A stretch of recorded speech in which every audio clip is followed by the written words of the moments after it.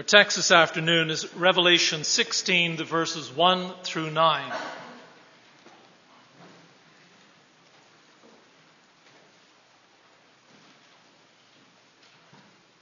Revelation 16, 1 through 9.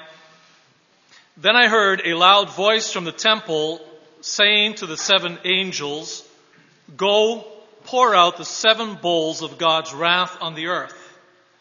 The first angel went and poured out his bowl on the land, and ugly and painful sores broke out on the people who had the mark of the beast and worshipped his image.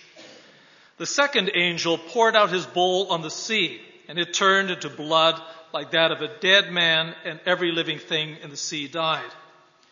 The third angel poured out his bowl on the rivers and springs of water, and they became blood. And I heard the angel in charge of the waters say, "You are just in these judgments, you who are and who were the Holy One, because you have so judged. For they have shed the blood of your saints and prophets, and you gave them blood to drink as they deserve." And I heard the altar respond, "Yes, Lord God Almighty, true and just are your judgments." The fourth angel poured out his bowl on the sun, and the sun was given power to scorch people with fire. They were seared by the intense heat, and they cursed the name of God who had control over these plagues, but they refused to repent and glorify him.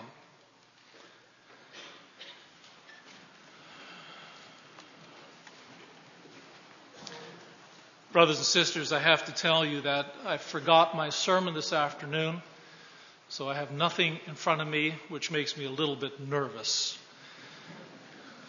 And we'll just see how well I remember my sermon.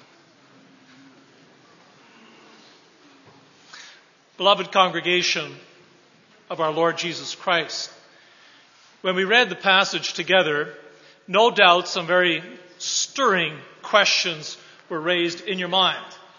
Like, why is God so angry? Why are his punishments so severe? And where is the love of God in all of this? I promise you these are questions that will be raised throughout the sermon and addressed and answered to the best of our ability so that we get some peace and insight into these important questions. But there is another question that comes to mind, and it's important because it addresses the overall structure and understanding of our text. And that question is whether these plagues, these bowls being dumped out by the angels on the earth, whether those plagues are to be taken literally or symbolically. For instance, when the second bowl is dumped on the sea or poured out on the sea, and the sea turns to blood like that of a dead man, do we take that literally? That's not an easy question because history hasn't ended yet, so who knows what all will happen in the future before Christ returns. At the same time, there are many strong indications that tell us why we ought to take this symbolically. We know that the whole chapter which deals with the 7 bowls, just like the 7 trumpets and the 7 seals, cover the entire history between the first and the second coming of our Lord Jesus Christ. We also know that the sea has not yet turned to blood like that of a dead man. And we know, as Christ said, that he could return at any time. Now, if you took our text literally and say Christ cannot return until first the sea turns blood red, turns to blood like that of a dead man, then you are saying the world cannot end yet. And that goes against everything that Scripture teaches us. There's a strong reason to think that when our text says the sea will turn to blood like that of a dead man, that is to be taken symbolically. As so much of Revelation is to be taken symbolically. Even angels holding bowls and pouring those bowls out, that's a symbolism for the truth that God sends his angels to bring judgment on the earth. But we do not literally say they take a bowl and drop that on the earth. And when we talk about symbolism, we're not trying to say that the text is not as harsh as it sounds. That's not the point at all. We're talking here about universal, global punishment We're talking about economic disasters, plagues, diseases, and even death itself. And do we not see that? Do we not see the sea turning to blood? Whenever a ship sinks or a submarine is lost at sea and it goes to the bottom of the sea with all hands on deck, how many shipwrecks, how many thousands and thousands of people lie dead at the bottom of the sea? And there are areas of the sea where fish don't live anymore because they have been depleted by the greed of man or because of toxic waste. And we see the sea turning violent with every cyclone, with every tsunami, with every hurricane, and the death and destruction that it brings. When we look at our text this afternoon, and we look at the plagues, we take them symbolically, but in the symbolism, we see it's very real, the harsh judgments that God brings on our world. And what it does, brothers and sisters, if we work with this and we try to understand this, we get an understanding of our world, which is so insightful. You can go through life and you can choose to ignore all kinds of things. You have Hurricane Katrina. You say, that was a pretty serious hurricane, wasn't it?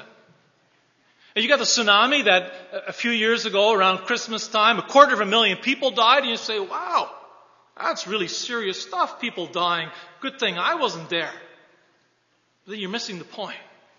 But you're missing the point is understanding history and having a world vision and understanding, which is so important for us as Christians. To understand that everything that happens in this world is not by chance, but by God's fatherly hands. And He is also bringing severe judgments on this world for a specific purpose. And if you understand that, you'll understand a lot about history. You'll understand your place in it, and it will bring you to greater comfort and dedication to God. Going through our text is not unlike a ship sailing through an ocean of icebergs. You would say, hit any one of them and you sink.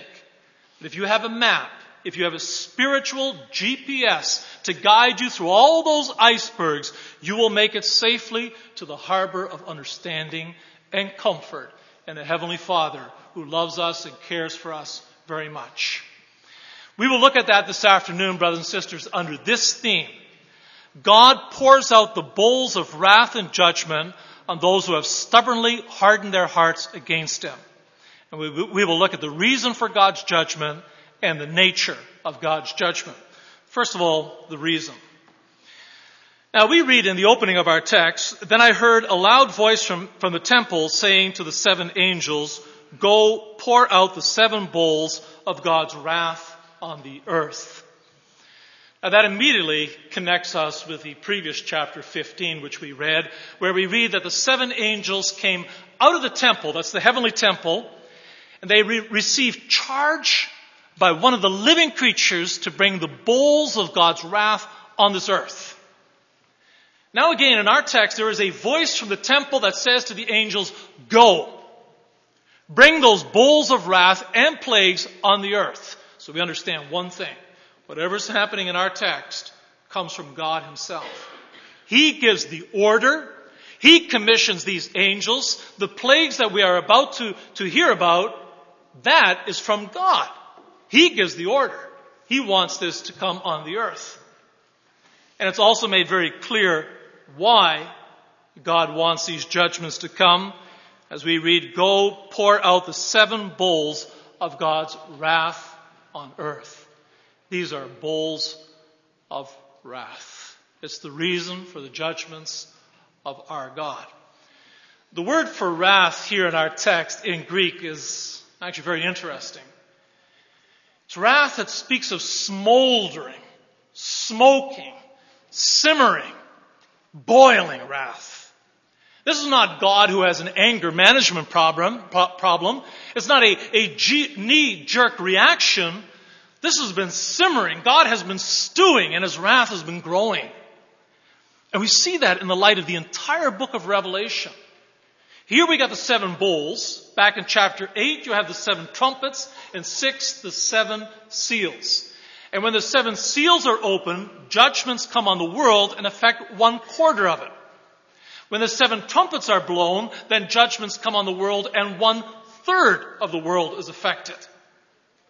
And what you see in those chapters is that when God brings judgments on this world, things happen.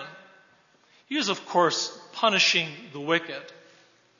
But He's also testing us to strengthen our faith, and He's trying to rattle the world. Our God brings trouble in this world to shake it up. You got an unbelieving person here in Edmonton. He gets cancer. He's in the Cross Cancer Institute. He might die. That's from God to shake him awake, to stir him up, to see God and to repent and have his life right, to have his life in order. But what is happening is that there are many people who hear the gospel, who feel the judgments of God, and don't care, don't repent, don't make things right with God. And so God's anger and wrath is smoldering and it is smoking. As we even read in the opening verse of chapter 15, I saw in heaven another great and marvelous sign, 7 angels with the 7 last plagues, last because with them God's wrath is completed. God has had it up to here. His wrath is full-orbed. His wrath is about to be poured out in this world like it has never been poured out before because people stubbornly hardened their hearts against Him. And so, brothers and sisters, we look at that a little more carefully. We try to grasp how in our text we are to understand that the wrath of God has smoldered and smoked and now has just boiled right over. How is it possible? Well, our text is very careful in explaining why God is so upset. For instance, with the first bowl, in verse 2, we read there that when that bowl was poured out, ugly and painful sores broke out on the people who had the mark of the beast and worshipped his image. That's why God is so upset. That's why He pours out His judgment. People have the mark of the beast and they worship his image.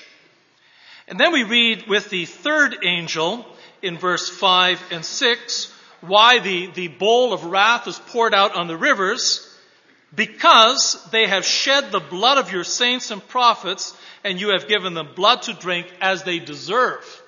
God is angry at a world which persecutes His church.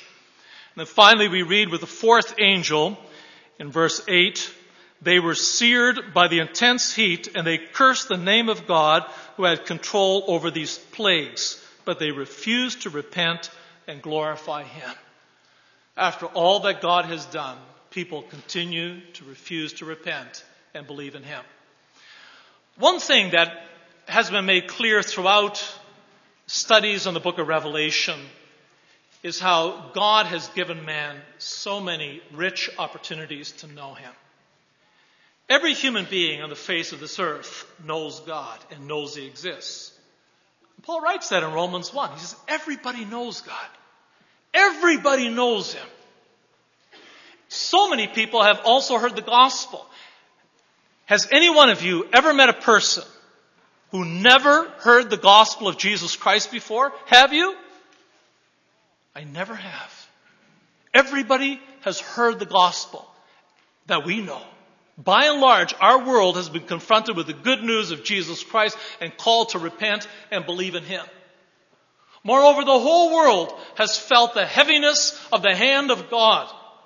With all the trials and tribulations of life, you have to wonder why people don't seek a greater peace. We mentioned that person in the Cross Cancer Institute perhaps dying of cancer. We think of people who in their family have a horrific accident and somebody's all broken up and lying in hospital. We think of couples with a marriage problem, people with children who are wandering away and getting into a life of alcohol and drugs. How can you not sit down and say, my life is a mess? God is knocking on the door of my life, telling me to get on my knees before Him and confess my sins and to embrace Jesus Christ as Lord and Savior. But people don't do it.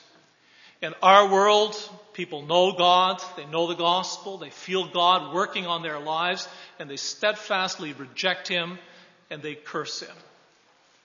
And we see that all the time, brothers and sisters. There are people in our own country who grow up in a Christian church.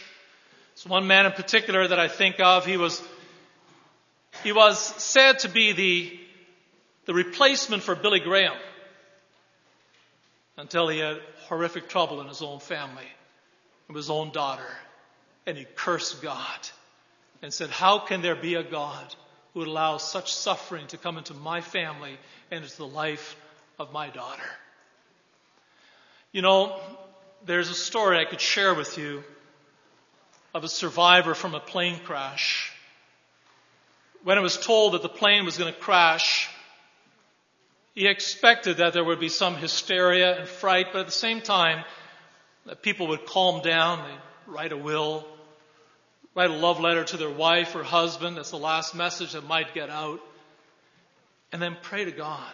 I mean, they're about to meet their Maker. They're about to enter, shall we say, eternity. But to his amazement, people got angry and they cursed God. They were plunging to their death and they damned God. They hated Him that much. And that's the reality of the world in which we live, brothers and sisters. And not only do people hate God and turn their back on Him, but they persecute the church throughout the ages. Not just thousands, but millions of men and women, boys and girls, Christians, have lost their jobs, lost their freedom, lost their lives. Think of Hebrews 11, the heroes of faith. Their blood ran like water because of the hatred of our world. Now God watches that. Here is God who so loved the world, He gave His only Son to die for sinners. God who makes sure that the whole world knows He exists. God who sends out His gospel. God who is trying to shake up the world and wake them up. And they hate Him and they reject Him and they even persecute His church. No wonder the wrath of God is burning against them and He brings judgments upon them. Our God is not to be mocked. You mock Him and you deal with an angry God. Now, brothers and sisters, we all know that this is a proper interpretation of our text. It's faithful. It's true. But that doesn't mean we like what we hear. I mean, how many people don't struggle with the concept of an angry God? A God whose wrath is simmering and boiling over. And the judgments of God. And don't tell me about hell, people say. I don't want to talk about hell and the lake of fire. Keep that out of the discussion. That sounds so Old Testamentic. God of the Old Testament, the God of wrath, but the God of the New Testament is the God of love who sent His Son. What a misunderstanding of Scripture that is. If there was ever a person who emphasized the justice and the wrath of God, it is our Lord Jesus Christ. John the Baptist said He's coming with fire. And He didn't just mean the fire of the Holy Spirit, but the fire of judgment. Christ says, I long for the day that fire and judgment can come. And how often didn't He talk, warning people about not being ready so that they are cast into hell where they will weep and gnash their teeth and gnaw their tongue eternally. You want to talk about Jesus Christ? Well, that's beautiful. And you want to talk about the love of God? Of course you're going to talk about that. But you simply are not allowed to divorce that from the justice and the wrath of God. Our God is a holy God who loves those who turn to Him, but is furious. Disappointed, but also furious with those who resist the gospel, who hate Him and persecute His church. We need to understand, brothers and sisters, how the God of love can also be a God of justice and judgment. And our text is scrupulously careful in making us understand this point. For instance, we read in verse 5 that the angel says, you are just in these judgments, you who are and who were the Holy One, because you have so judged. Then in verse 7 we read, And I heard the altar respond, "Yes, Lord God Almighty, true and just are your judgments." So you have the angels saying God is just, and you have the altar saying God is just. He is righteous, He is true, He has justice. Now that altar is a very interesting point.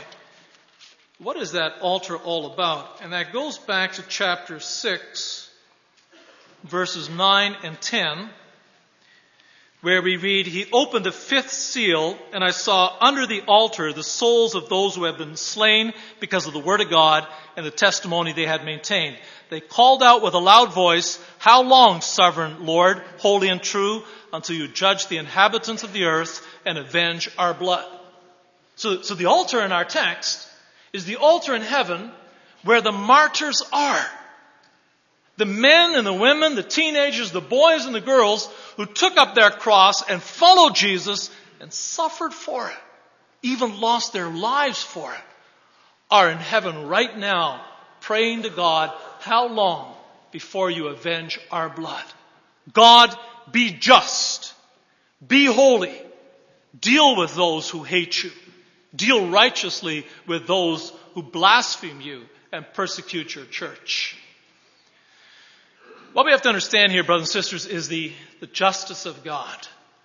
You know, there's a tendency to see the justice of God in a very one-sided fashion. You hear God is just, you hear about the justice of God, then you say, angry God, punishing God, God who sends people to hell. But that's not justice. The justice of God is that He is fair. He treats people fairly. And that started there in paradise when God created Adam and Eve, and He said to them, "I will be your God." He meant it. And He was fair. And He was honest. He was going to give Adam and Eve every blessing they could possibly imagine to keep them in fellowship with Him. And then that tree of the knowledge of good and evil also emphasizes the justice of God and the truth of God. God was saying to Adam and Eve, "See, I hate sin and I hate evil. And we're going to keep that far away, aren't we? We're going to keep sin and evil far away because I want to live with you in sweet fellowship for eternity." Our God is so just that when Adam and Eve did fall into sin and they deserved death and they deserved the fires of hell, God loved them so much that He said, "You know what I'm going to do? I'm going to send my Son. I'm going to send my Son into the world to become man, to take your sins upon Himself, to take your curse, and I will send Him to the open doors of hell." When we talk about a just God, when we talk about the justice of God, see how deep is His love for us, brothers and sisters. So deeply did He love us. So much did He want us to be free from all sin and evil. So much did He want us to live with Him eternally in perfect joy. He gave His Son. He gave His Son and exposed Him to sin and to evil and the fires of hell itself. And that's why anyone who knows God and who has heard the gospel, who has heard the well-meant gospel offer, "Come to me, all you are weary and heavy burdened, and I will give you rest." Whoever hears that and rejects it, well, the justice of God will do what is fair and what is right and bring punishment on that person. You know, brothers and sisters, when we read the book of Revelation and we read about these judgments and these punishments, we read about the lake of fire, which is hell itself, where people will gnash their teeth and weep eternally. Don't you dare try to play God. Don't you dare try to change Him. He is holy. He's righteous. He's true. He does what's right. He does what's fair. And what He says to you, my brothers and sisters, is that though you deserve to go to hell for all your sins, I love you so much, I gave my Son to die for you, to wash away your sins, to cause you to be born again, and to make you my child for life everlasting. Hear that and embrace the justice and the love of God. It is an awesome thing. And that brings us to our second and our final point, where we are dealing with the nature of God's wrath. And this afternoon we deal with the first 4 of the 7 bowls. The 4 bowls are described in this way. We read of the first bowl, ugly and painful sores broke on the people. The second one is the blood like that of a dead man was poured on the sea, and every living thing in the sea died. Third one, angel poured his bowl on the rivers and springs of water, and they became blood. And in the fourth bowl was poured out on the sun, and the sun was given power to scorch people with fire. And they were seared by the intense heat, and they cursed the name of God. Now, these 4 plagues are quite similar to the plagues of the 7 trumpets and the plagues of Egypt in the time of the Exodus. What you notice is that it affects every aspect of life. Man on earth, the sea, the rivers and springs, and the constellation system, even outer space. It's all affected. It's all God's creation, and it's turned topsy-turvy. The sores that break out on man, they can be literal sores and diseases. We have some pretty horrific ones in our world. You think of the Ebola plague and what happened with that. You have leprosy, cancer. You have AIDS. These are things that are destroying the human body. They are judgments of God on an unbelieving world that has hardened his heart against God. It's pretty amazing when you think about it. God created the human body so that it could exist eternally. 1,000,000 years, 1,billion years is nothing for the human body. It was made to live to live eternally. Now you can't even get 100 years out of the human body. You can't even get 100 years out of it, or if you do, you're not doing very well. The human body is being destroyed. It's falling to the ground like a worn out tent. The second plague, the second bowl with the second angel, pours the bowl out on the seas, and it turns to blood like that of a dead man. Now, the blood of a dead man is an awful thing to see.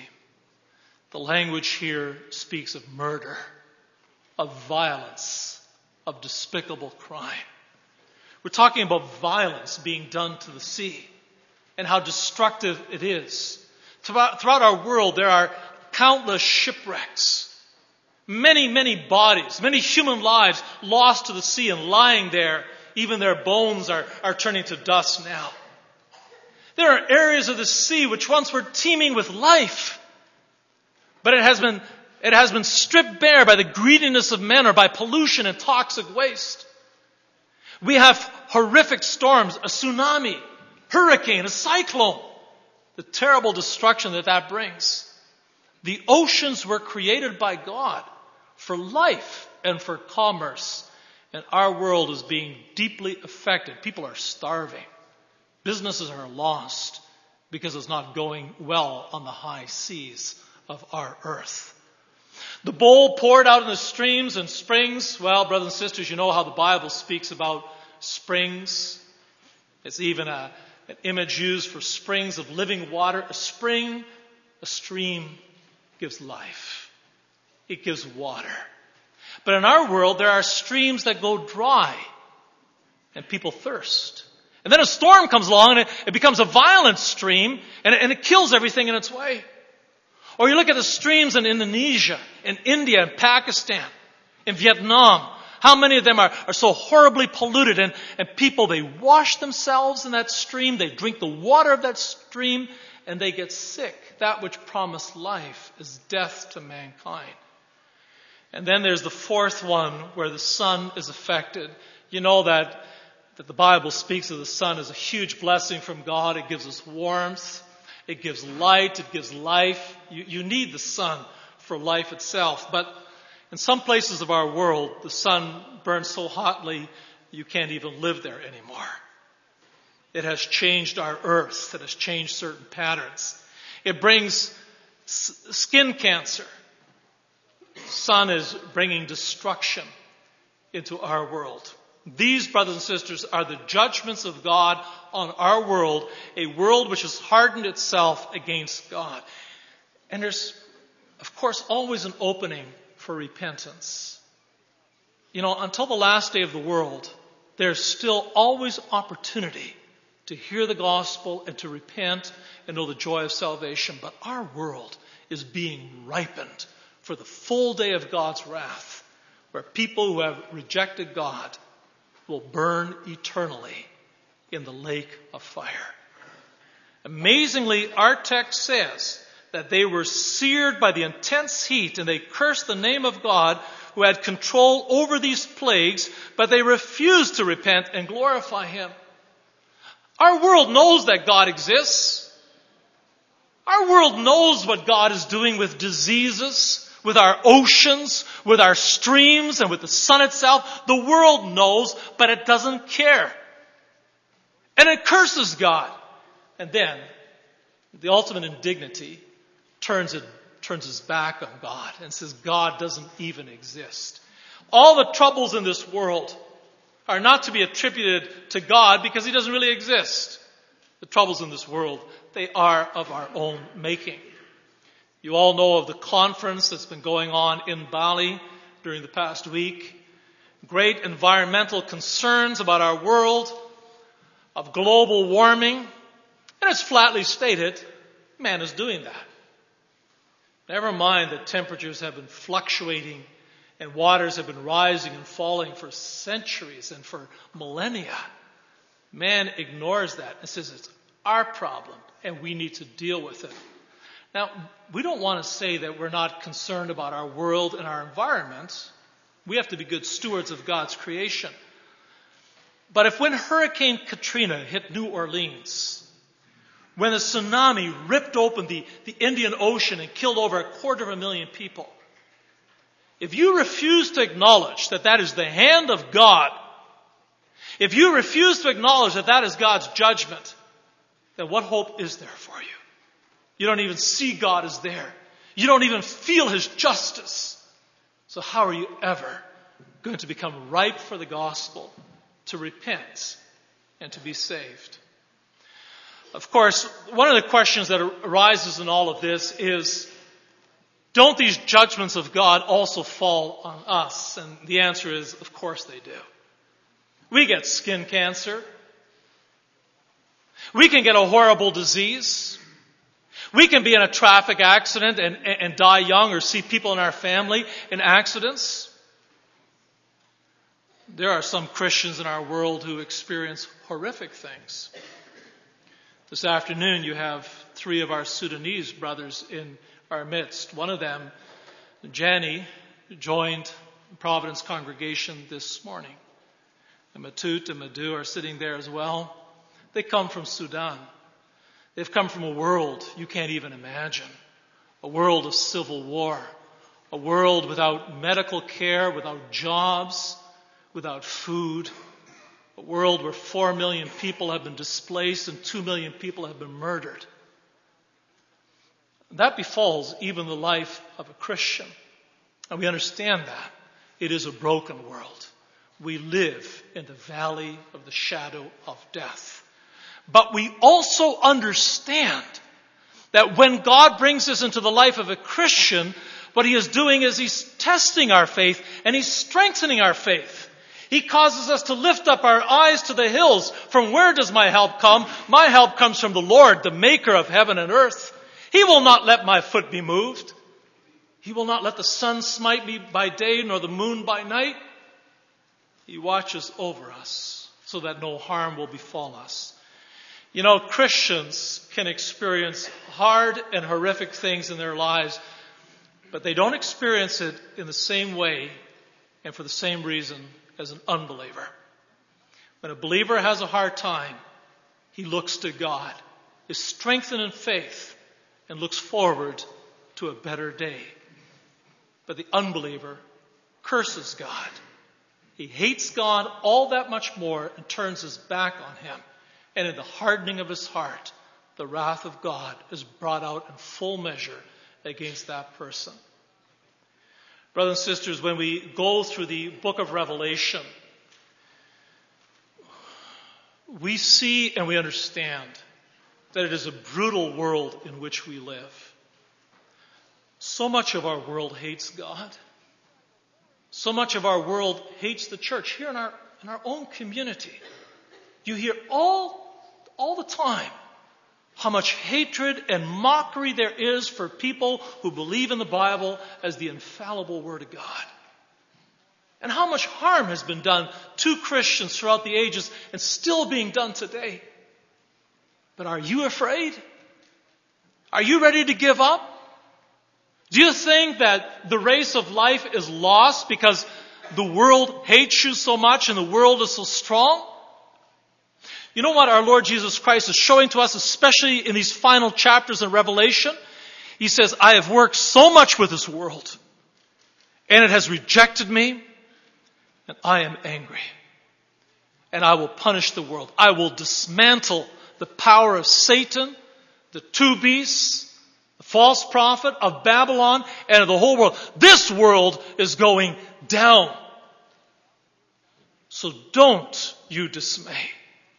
Don't you falter in the race of life, but look to me, trust in me, continue the journey of serving me. I'll bring you through the valley of the shadow of death. Don't be afraid.